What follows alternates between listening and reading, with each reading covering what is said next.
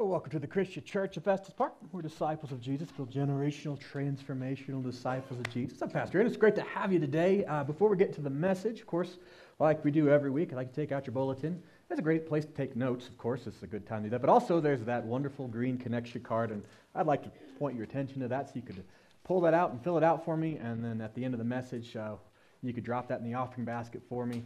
Along with your tithes and gifts. I would really appreciate that. And just to know you're here, of course, there's that prayer request portion on there. We'd love to pray for you. So let me know how to pray, and then you can drop that in the offering basket. If you're a gift, you're a guest. You are a gift. If you are a guest here this morning, you are a gift to us. And we're glad to have you here today. And we just invite you to fill whatever you feel comfortable filling out on that connection card, and along with everyone else, you could drop that in the offering basket. And as you are preparing for that, just a couple small things I want to point out. We're a church, we are a family, and one of the things we get to do as a church family is we have a membership meeting. So if you're a member of the church, we're going to have our next membership meeting, which we do annually. It's going to be at the very end of February, so last Sunday in February. Invite you to join us for that. If you're a member, we could talk about the officers in the church, but also what God has done this past year, cast the vision for what God's going to be doing with us this whole next year. And to make it so much better, I think one of our, Vicky Weil, had a great idea last year. She said, what if we just did one service that week and then had a fellowship meal before the annual meeting, and then everyone would have blood sugar, and it'd be great. So we said, that's an awesome idea. So we're going to be having one service on that Sunday and then a fellowship meal. Everyone's welcome to join, and then for members to stay after that. So mark that on your calendars.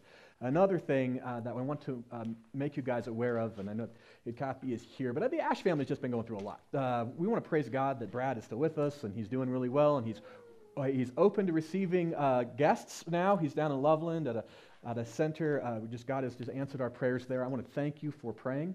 As a church family, we don't just want to cover just the surface things. I know that the Ash family has a lot of other things that have kind of hit around the same thing. Of course, with Maddie and things that's been a lot, and of course Kathy being very, very busy, and this is a big time for her. The taxes.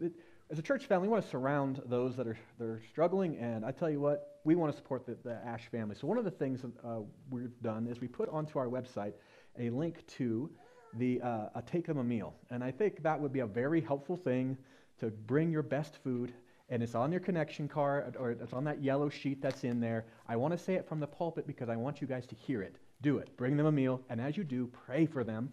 The second thing we'd like to do is we're going to start. You remember we got to put a deck onto the Jarvis' home? Well, one of the things we want to do is to be able to help the Ash family by fixing their roof. And that's going to really help them a lot in so many ways. And so we're going to start raising funds for that. We're getting estimates as to what the cost is going to be. We've got somebody said they can give us materials at cost, and all that's going to help. This is going to be a very big project, probably the largest thing our church has ever done as far as a service thing, but it's one way that we can show love in a very real and practical way. So this is what we're going to need. We need money and we need workers, right? Both. And I'd like to do this kind of at the beginning of spring or summer, somewhere there where it's going to be a good time for it. So this is, if you want to make a donation towards that, what I'd like you to do is pray about it, but also you make a donation and put it to special projects. And I'm going to be talking about this. We'll take pictures and all those things, but I know it's going to be thousands and thousands of dollars. So make sure you make your donation, and you put on your connection card, or on your connection card, that envelope, the offering envelope that's in there. You can write on there and designate whatever you'd like to go towards that roof. 100% of that funds is going to go to help out the Ash family, helping us put a roof on their house, and that would be a really very practical way of demonstrating love and support. And so please engage with us in that. And then, of course, we want to continue to pray for them, because isn't it great that we're part of a church family? None of us is in it alone, and it's so important. We all need one. Now, today, we talk about it being family. One of the things you notice about family is that the people that you live with are wonderful. You love them, but they're also stinkers, right? And so I want you to think about this first. Before I get to the stinker portion, remember when we talked a couple weeks ago, Psalm 8, where Lord, oh Lord, how majestic is your name in all the earth. And then how when we look at the stars, it's amazing that he would love us. And then God reminds us, no. The stars shouldn't make you look small, but they should make you feel tall. Because you look at all of creation, God made that so that we could rule over it. And so when I look at the majesty of the mountains, I don't feel small, but actually so much larger than I could ever possibly understand, that God has made us very big. You matter, and he loves you deeply, and he created you for great things. Okay, I want you to hold on to that. because you are wonderful and God loves you and you are an amazing thing. You are an amazing person and you are valuable and good. You're also a stinker. And you're part of God's family. And every one of us, every person, we have the capacity for such greatness, but we also have the capacity for such wickedness and awful things. In fact, if you look at the news and you see the problems that are happening, like we say the world is a mess. Whose fault is that?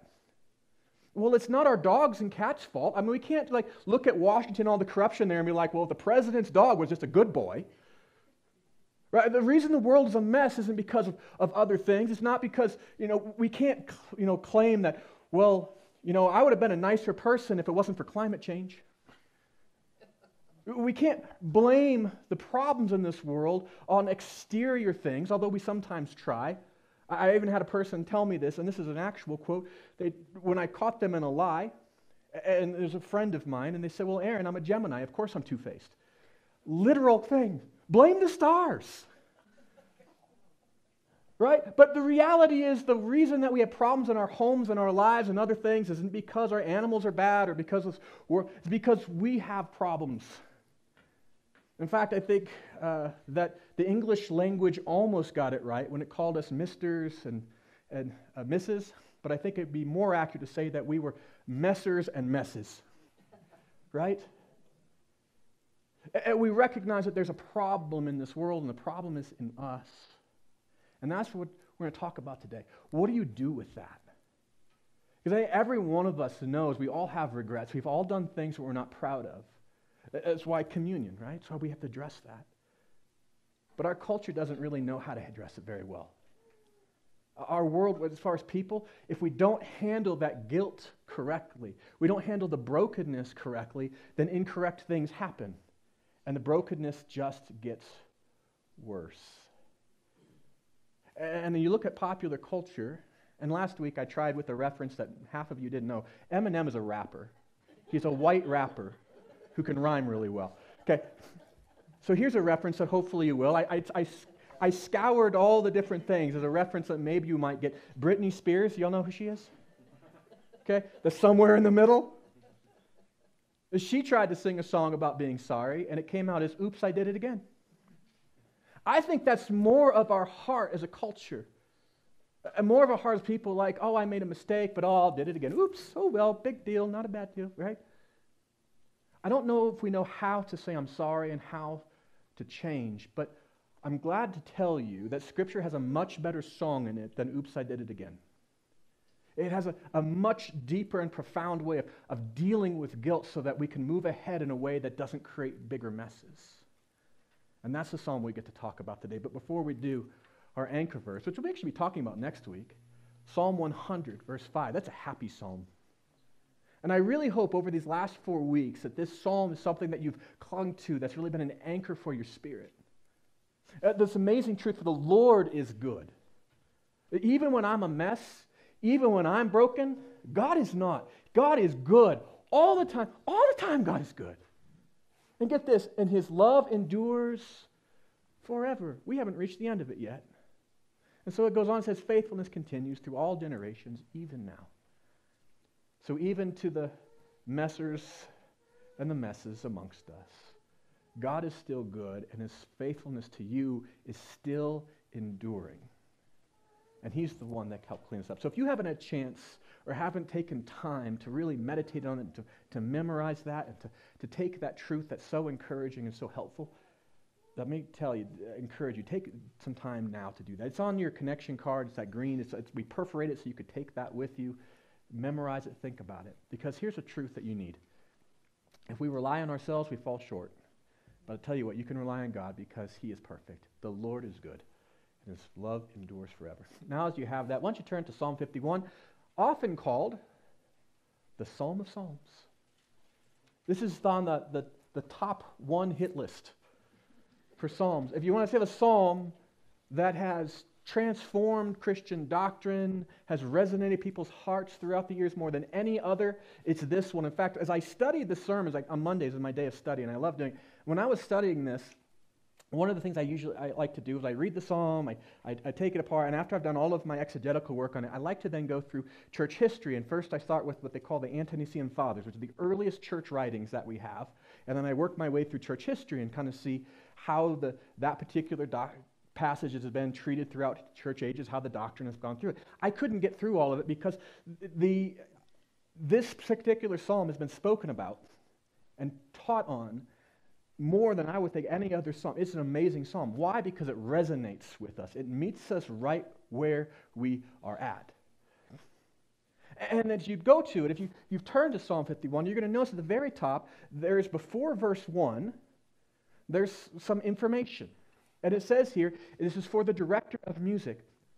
This is a song.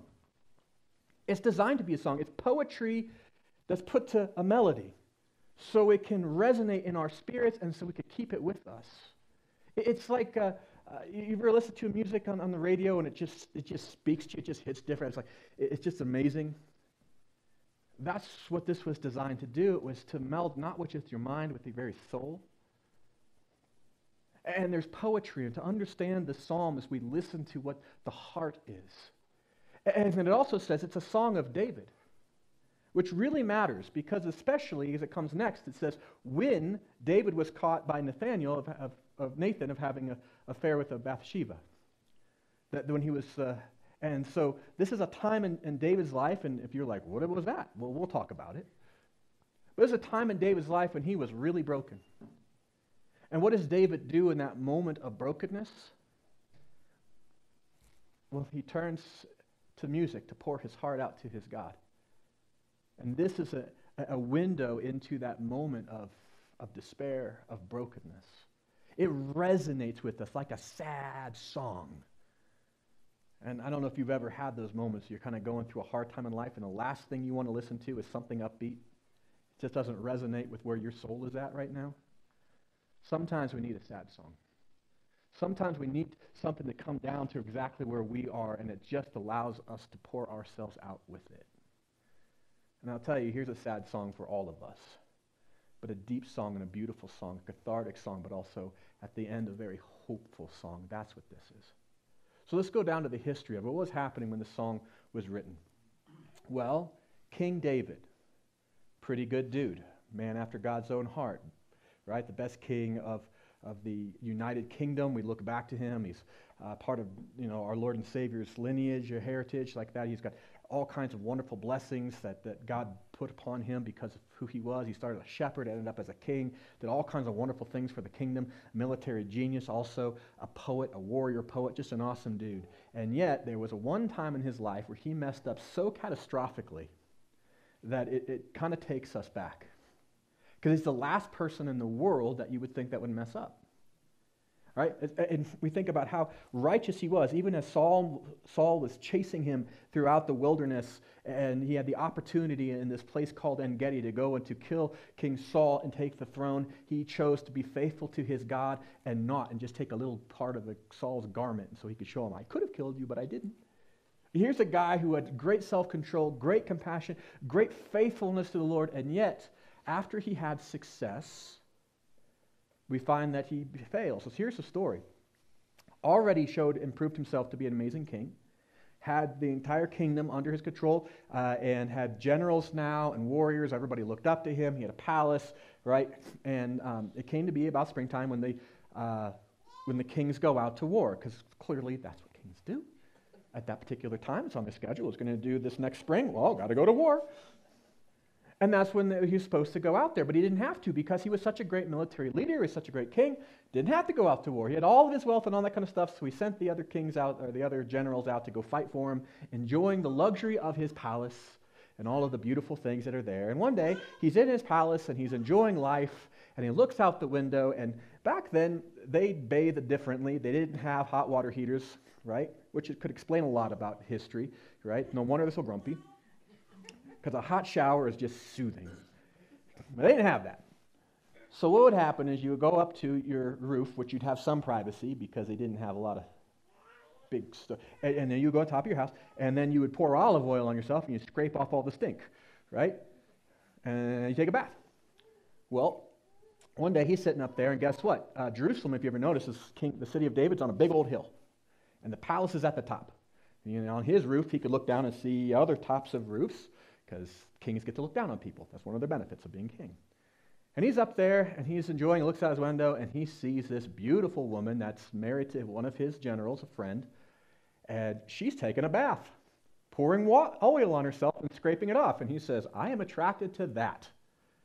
So this wonderful king had a moment of temptation and couldn't get out of his mind, and he calls Bathsheba up to the palace, and he commits adultery with her, and she becomes pregnant.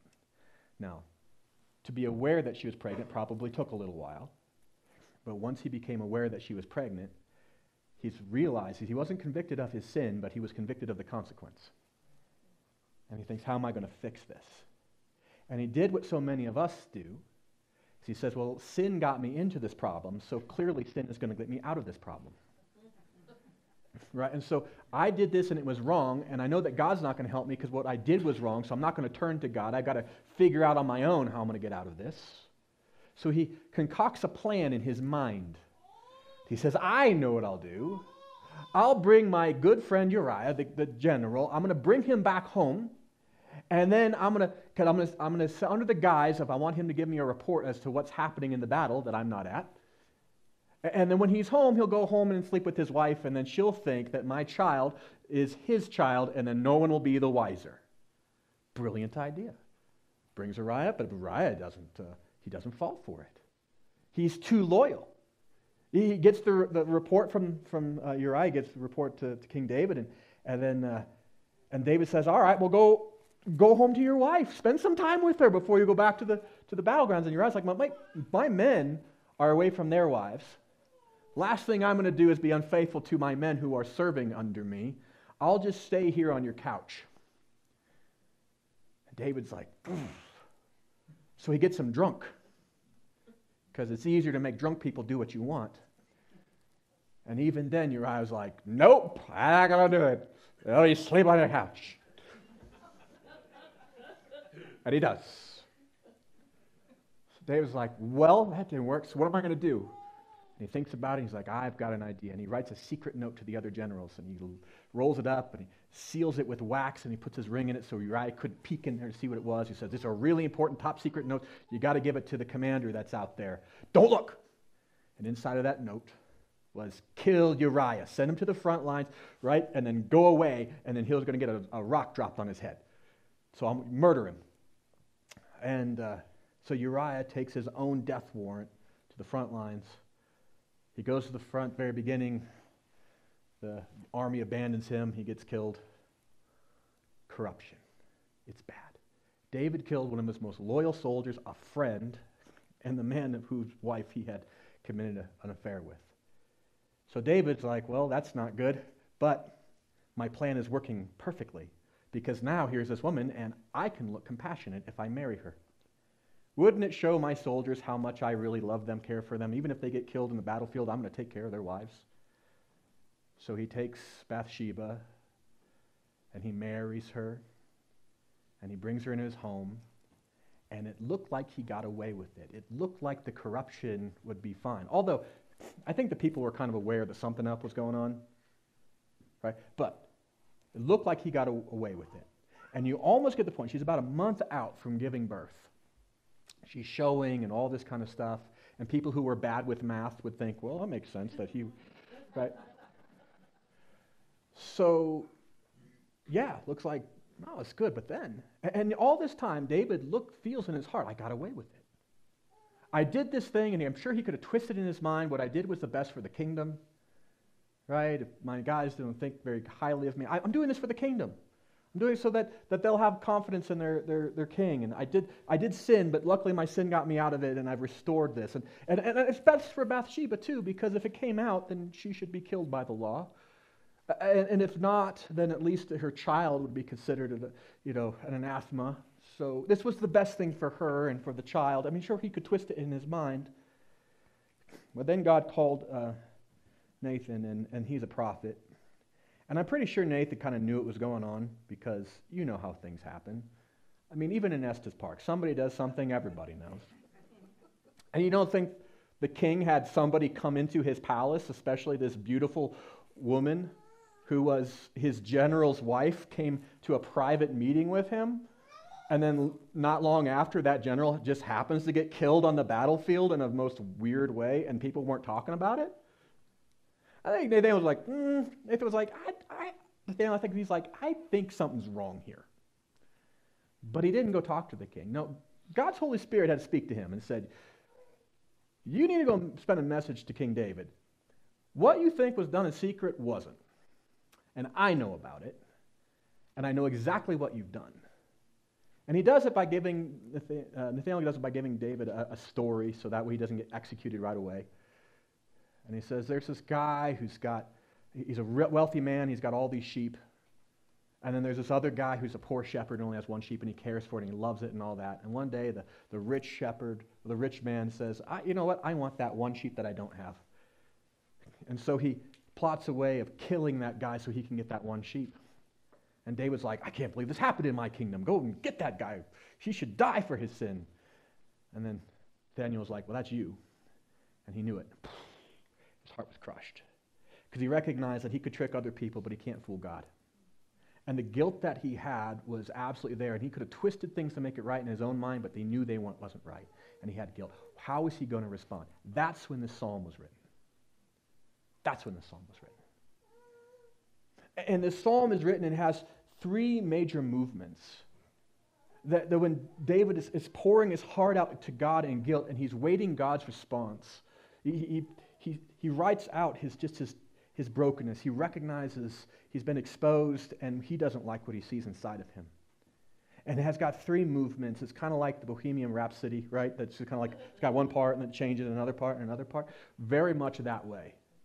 And each one has its own personality, and each one moves us to the next. And the first thing that David begins with is this, confession. Another way is what he says, please forgive me, for I'm guilty. See, David begins by admitting his guilt. That's the very first, that's beginning. He didn't excuse his guilt. He didn't soften the blow. Lord, you know how beautiful you made that woman. No. Lord, this is what I've done. And he deals with his depravities head on. And he uses poetic imagery throughout this to really express his deep sorrow and guilt. And this is how it begins. He says, have mercy on me, O God, according to your unfailing love. According to your great compassion, blot out my transgression. Wash away all my iniquity. Cleanse me from my sin. For I know my transgressions, and my sin is always before me. Against you, you only have I sinned, and done what is evil in your sight. So you are right in your verdict, and justified when you judge. Surely I was sinful at birth, sinful from the time of my mother conceived me, yet you desired faithfulness even in the womb. You taught me wisdom in that secret place. What a beautiful confession. You know, he begins with, he recognized he was caught and he didn't make excuses. He just comes out and says it, yeah, guilty. Which is one of the things that we often get wrong. But David got right in this. He's like, yeah, you're absolutely right. I've messed up. And there's no way for me to make it right on my own. And he uses three terms for how he messed up theologically, which are important to us: sin, iniquity, and transgression. Which, remember, Hebrews like to rhyme with ideas, but each one of these is actually, it builds on the others. So sin, which most of us think is the worst, because we recognize that the wage of sin is death, right? So if we sin, we have God's wrath. Sin is a bad thing. But he begins there. Sin is a more broad term. Sin means to miss the mark. It's like if you're shooting at a target and you miss the target.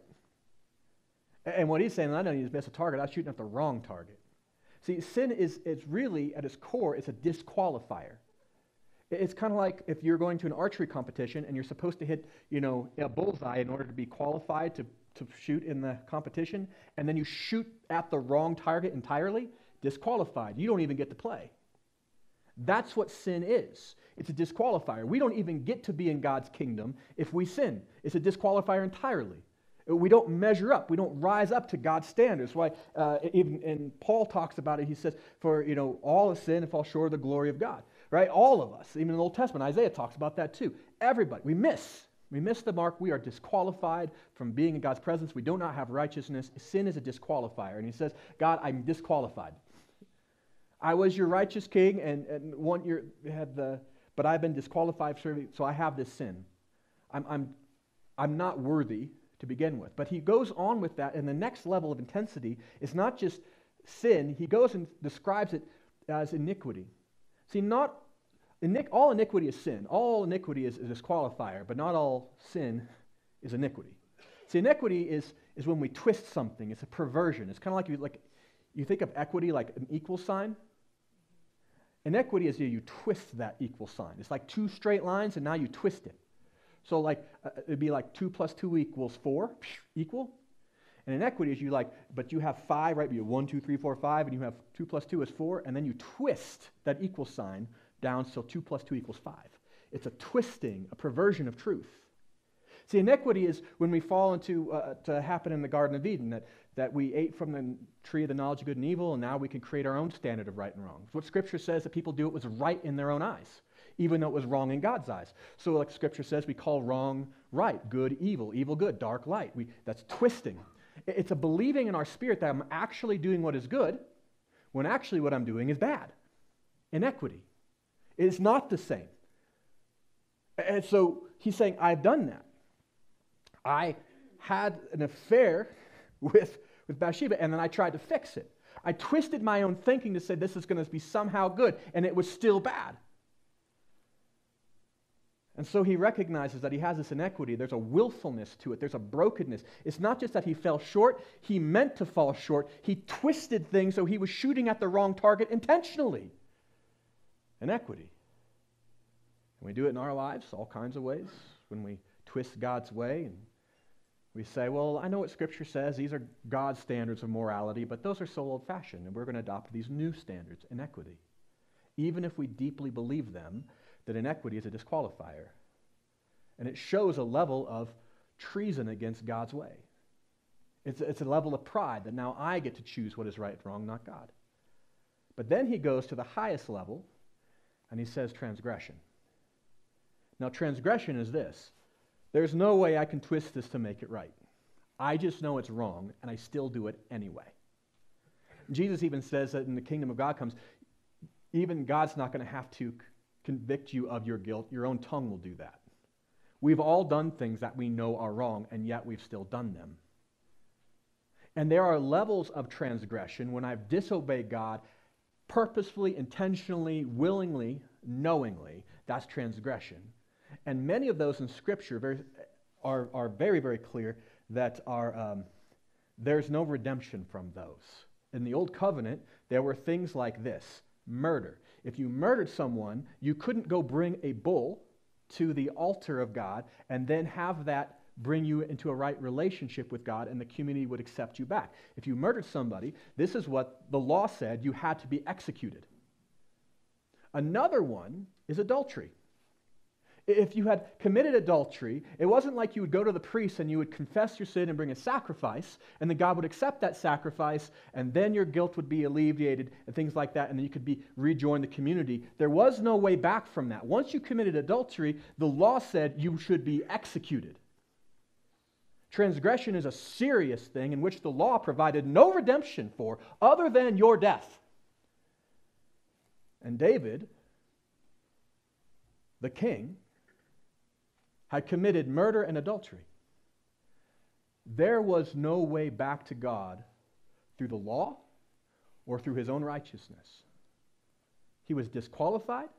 He had perverted God's justice. He had transgressed against God's perfect law, and he deserved death. And there was nothing that the temple or the priests or anybody else could do about it. He deserved to die. And he had been found guilty.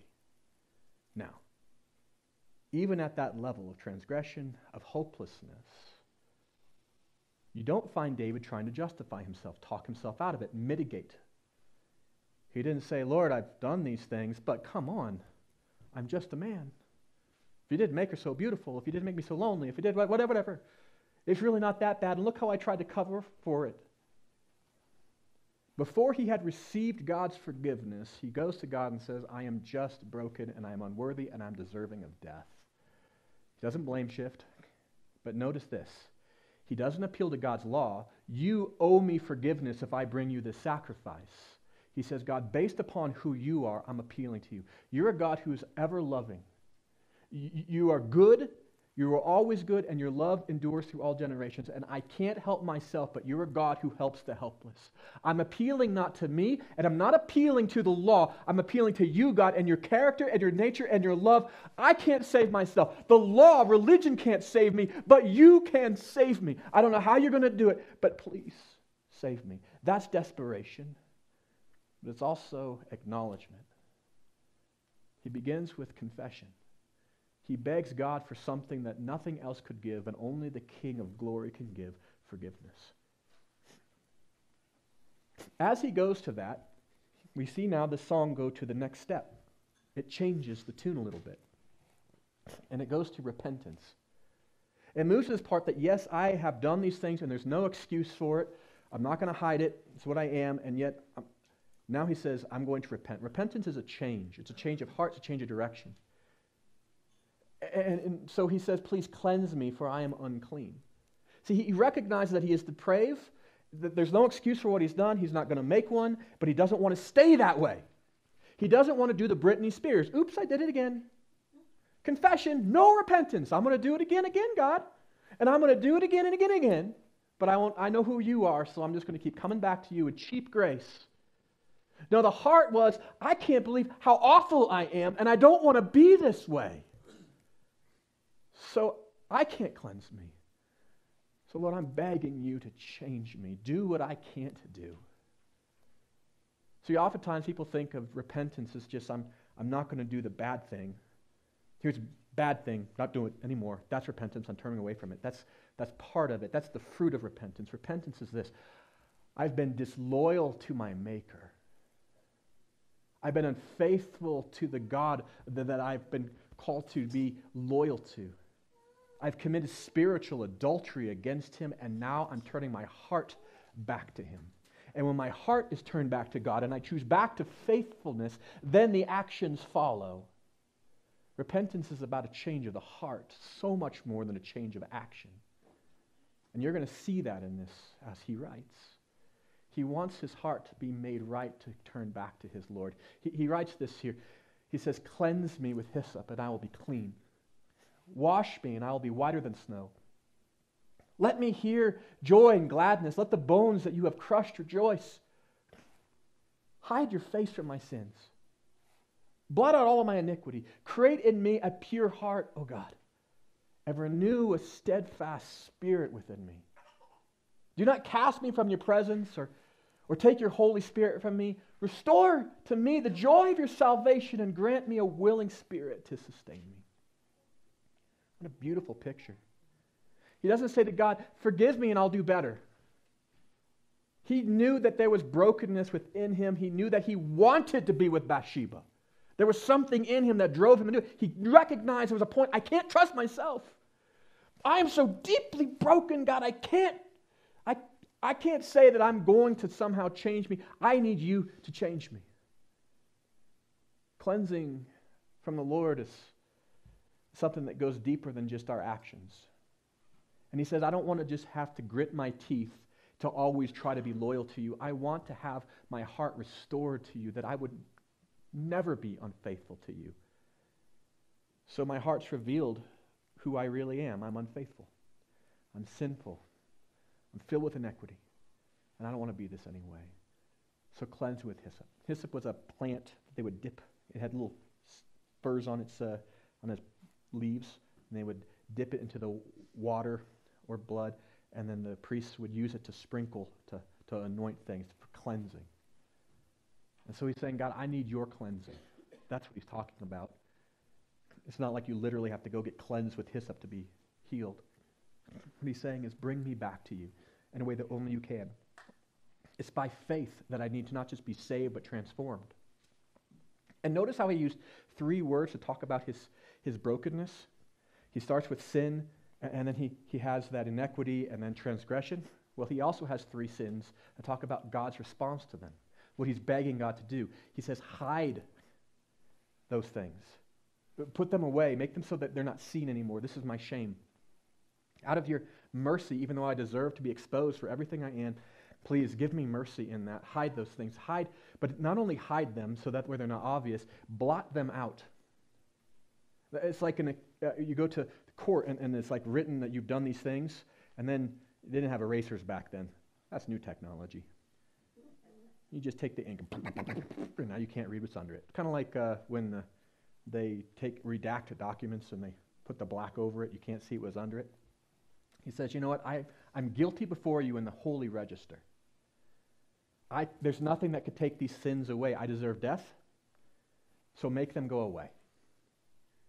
And then he says that he wants to have these sins blotted out, and then he asks to be restored. Right? And so he had to hide and to blot out sin. And then he's like, create in me. Change me. You said that, create in me a clean heart. So it's not just about hiding the sin. It's not just about blotting it out, and now I'm not guilty anymore. He says, remake me, transform me, undo the brokenness that is within me. It's an appeal to God to do the impossible, the amazing, the majestic. And so then he talks about it in terms of poetically, but the consequence of this. He says, don't remove your Holy Spirit from me. What is he talking about? This is not like a theological thing about how the Holy Spirit works. There was a guy, a literal man that served on the throne right before him, a guy named Saul. And back then, the Holy Spirit didn't indwell believers because they still had sin. Jesus hadn't come to pay for that yet. So the Holy Spirit would anoint people, rest upon them. Not everybody, but specific people, kings and prophets. And the Holy Spirit would rest upon them and would give them the ability and capacity to lead God's people. And when Saul had offended God, turned away from God, the Holy Spirit left Saul and landed on David, and the kingdom was taken away from Saul. And David pleads from this. I know what I deserve, not just as a person, I had a position. And you brought your Holy Spirit to me, and my whole purpose in life was to serve you as a king. Please, don't take that away for the sake of the nation, but also for my sake. Don't be done with me. Don't toss me aside. I know I'm broken, but I plead that you would change me so I'd be worthy of the calling in which you've given me. But I need to be changed in order for that to happen. And notice that he asked for a willing spirit. Right? Restore to me the joy of your salvation. Grant me a willing spirit. God, I don't want to just follow you because I have to. I don't want to just be righteous because it's something that is required so you will give me the kingdom and all those things. I want to want what you want. So change me from my very desires from the heart out. What a beautiful transformation. And it's such an important part of dealing with guilt. It's not just recognizing that I'm a mess. It's like, I don't want to be a mess anymore. Clean me up.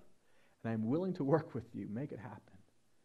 And then he looks ahead. Now, he hadn't received God's forgiveness yet. When David wrote this, his wife, still pregnant, Nathaniel's still there, right? Giving him this, like, this is what I've done. David pleads to God, but he doesn't know. The Holy Spirit still might leave him. He's still just appealing to God. But he looks ahead in faith and says, God, I know who you are. And this gets to the last part, the last movement that says redemption. See, it matters not just who we are, but whom we are turning to. You know, God could just be a God of justice. He could be what the Muslims say he is. He's completely just. He has a standard. You don't measure up. Boom, you're done. But David turns to someone so much better than that. And he looks ahead of who God is, and he knows God's heart. And he says, you can change me, and I'm looking ahead to the day that I trust by faith that you will.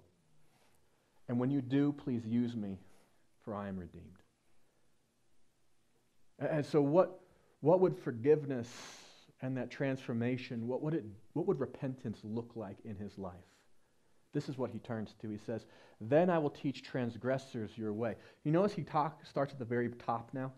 Not just the sinners, Not just those who are iniquitous, but the people who absolutely violate your way and they do what they know is wrong. The worst of the worst. Because I know I'm no better. This is the king. He says, if you do this, I'm not going to hide this. I'm going to use a testimony. I will even go to the transgressors themselves, and I will teach them your ways. I will show them who you are, so that sinners will turn back to you. Because clearly, if the worst can turn back to you, all of us can. All the disqualified to be restored. Deliver me from the guilt of bloodshed. He killed his friend. Oh God, you who are my God and Savior, and my tongue will sing all of your righteousness. Open my lips, Lord, and my mouth will declare your praise. You do not delight in sacrifice, or why bring it? You do not take pleasure in burnt offerings. My sacrifice, O God, is a broken spirit, a broken and contrite heart.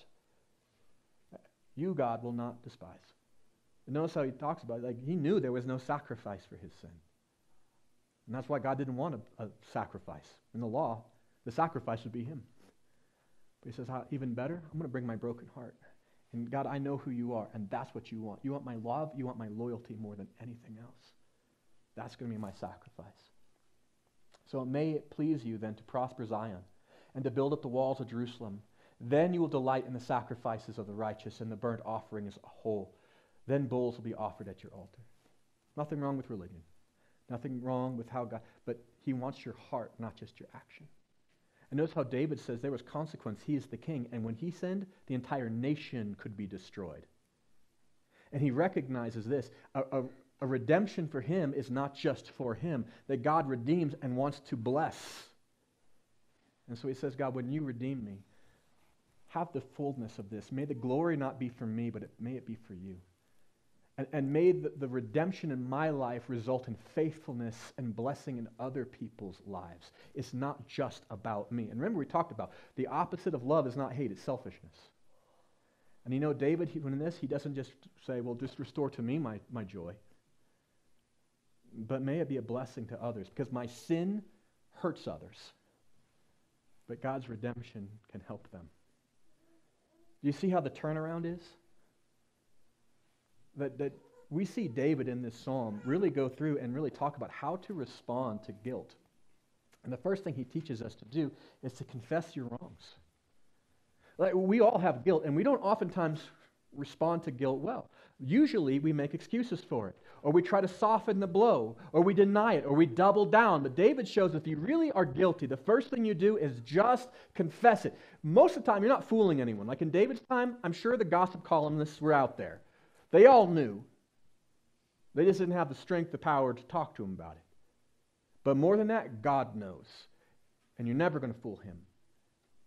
The best thing to do is just to confess it.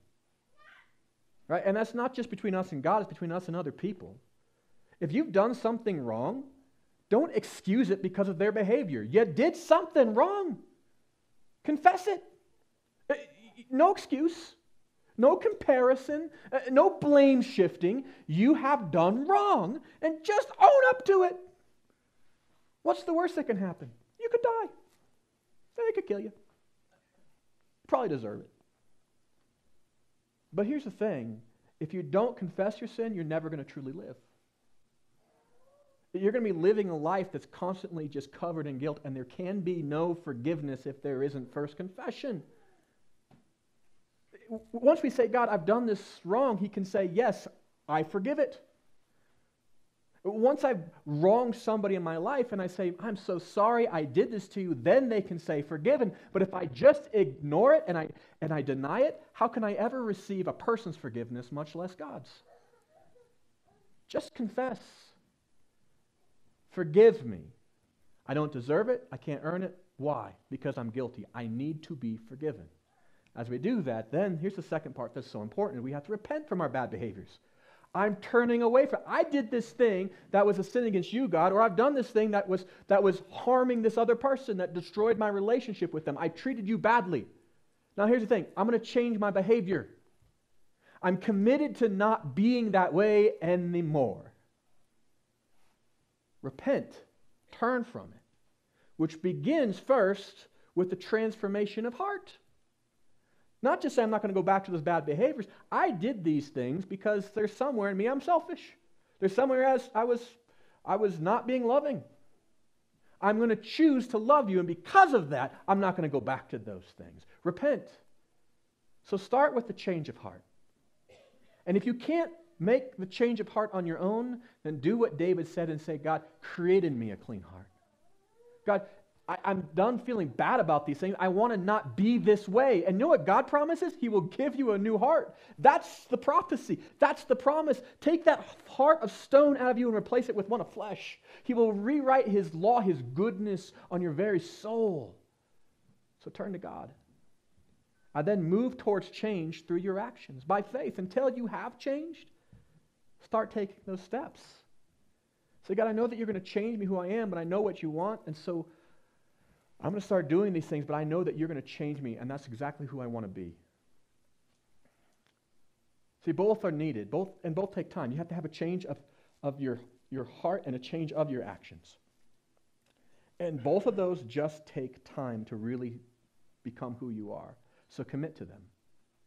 So when you mess up, you confess it again, and you recommit to your repentance, and then you also change your behaviors. Like, I'm not going to keep doing this thing that's offensive to God or hurts the people around me.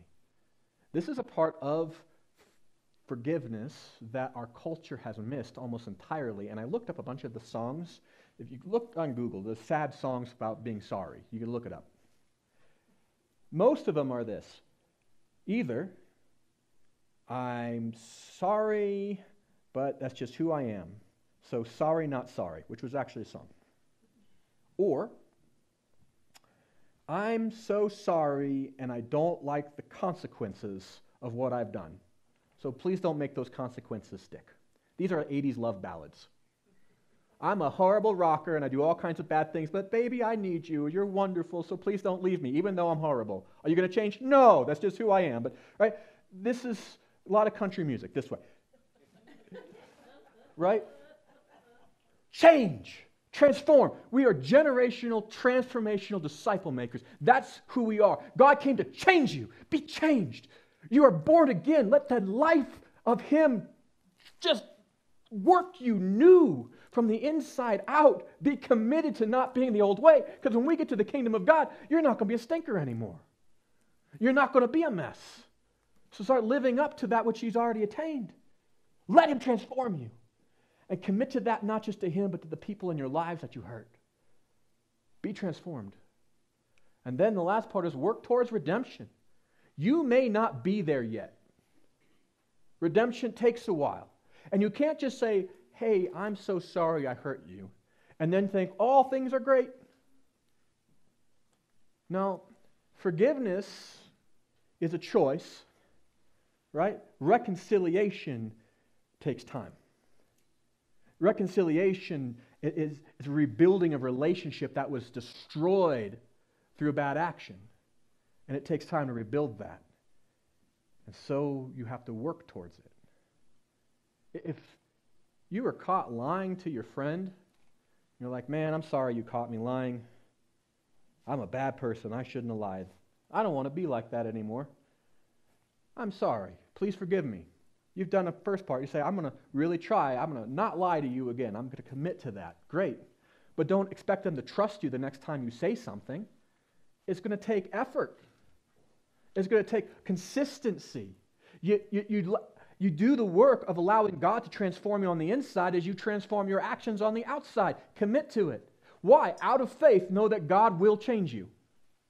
You work towards it. Be committed to it. Your sin, your iniquity, your transgression, that they hurt you and others, so commit to letting God change you. And know this, commit to God not just redeeming you in relationship with other people, but allow Him to bring testimony into your life so it can bless others as well. Right? Know that your testimony isn't just for you. Your testimony, how God has redeemed you in your life, how He's transformed you, is also to be a light to other people, to show His power and His goodness in this, so you don't keep it to yourself. And you can't show the world how you've been transformed if you lie to the world and say, I was already perfect to begin with. One, we already know that's not true. But two, perfect people who live perfect lives is not compelling to broken people. What's compelling to the transgressors is when the person who was a transgressor comes to them and says, I was wrong, and I turned to God, and I turned to my faith, and I turned to him, and he transformed me from the inside out, and now I'm not a transgressor anymore, and I've been redeemed. That changes people. So to commit to this, work towards redemption, build a testimony, earn it as much as you receive it. Both are necessary. You can't change you. God can change you. God can redeem you. But work alongside him. So how do we respond to guilt? Confess your wrongs. Now, we're messes and messers here. We get it. All of us have done things that are wrong. We will continue to struggle with this in this life. You've done things. Don't be afraid. Confess it. You've got things between you and God. Tell him. He already knows. He's not going to be like, because he's good and he loves you through all generations. So talk to him about it. But if there are people in your life that you have wronged, the first step is to confess it. Second thing you got to do is repent from bad behaviors. So there are things that you're doing in your life, spiritual life, that you know are against God. It's not what he wants you to do. Then commit to saying, God, I'm going to change. And this could be the thing, God, help me to want what you want me to want. That might be where you begin. But I'm going to commit to that. I want you to change me from the inside out. I want to make an effort to live my life according to what you want because I want to love you. But it's also the people in your lives, those that you've hurt. Commit to change. Commit to transformation. Don't just say, I'm sorry. Say, I'm sorry I've done this, and I'm working at change. And to the best of my ability, I'm going to do that. I'm going to be perfect, but I'm committed till I get there. Repent from bad behaviors, and then work towards redemption. Look for not just what's happening today, but what God can do. There are things in your life, and so many people are like, well, God will never accept. I'm going to come to church once I have my life cleaned up. Good luck. None of us got our lives cleaned up. We have a God who's cleaning us up. That's why we're here together. But also, God doesn't just change us just for our own good. He does it so we have a testimony. And it's the same thing in our marriages and our friendships and our coworkers and all the things that people we work with. When I've sinned against somebody, I don't deserve their forgiveness, but forgiveness is needed. And so if I ask for it, I'm going to work towards not just making it there so my life can be better. Let's see what God can do and redeem this. You know how many people have come to faith because they've had a Christian come in their life and actually transform and change, and they're like, wow, I didn't ever think you could be this way. And open up their heart to God, and now you have generations that follow after them are on a whole different spiritual path. You have no idea how God will bless faithfulness. So turn to him, and with an eye towards this, let God turn the awful things into something amazing. Now here's this. David had an affair with Bathsheba. That baby died. Bathsheba had another baby. That baby was King Solomon. The greatest, wealthiest, most wise person. God redeems. And not only that, Solomon had children, and those children had children. If you go down enough generations, there's Jesus. God can redeem the worst things you've ever done into the greatest things, and only he can do it because our Lord is majestic. And that's who we serve. So, how do you apply this? First thing I'm going to ask you to do is, these aren't your connection cards, by the way. It helps me to know what you're doing so I can pray for you. But could you memorize Psalm 105? Because to have the courage to actually repent is going to be hard.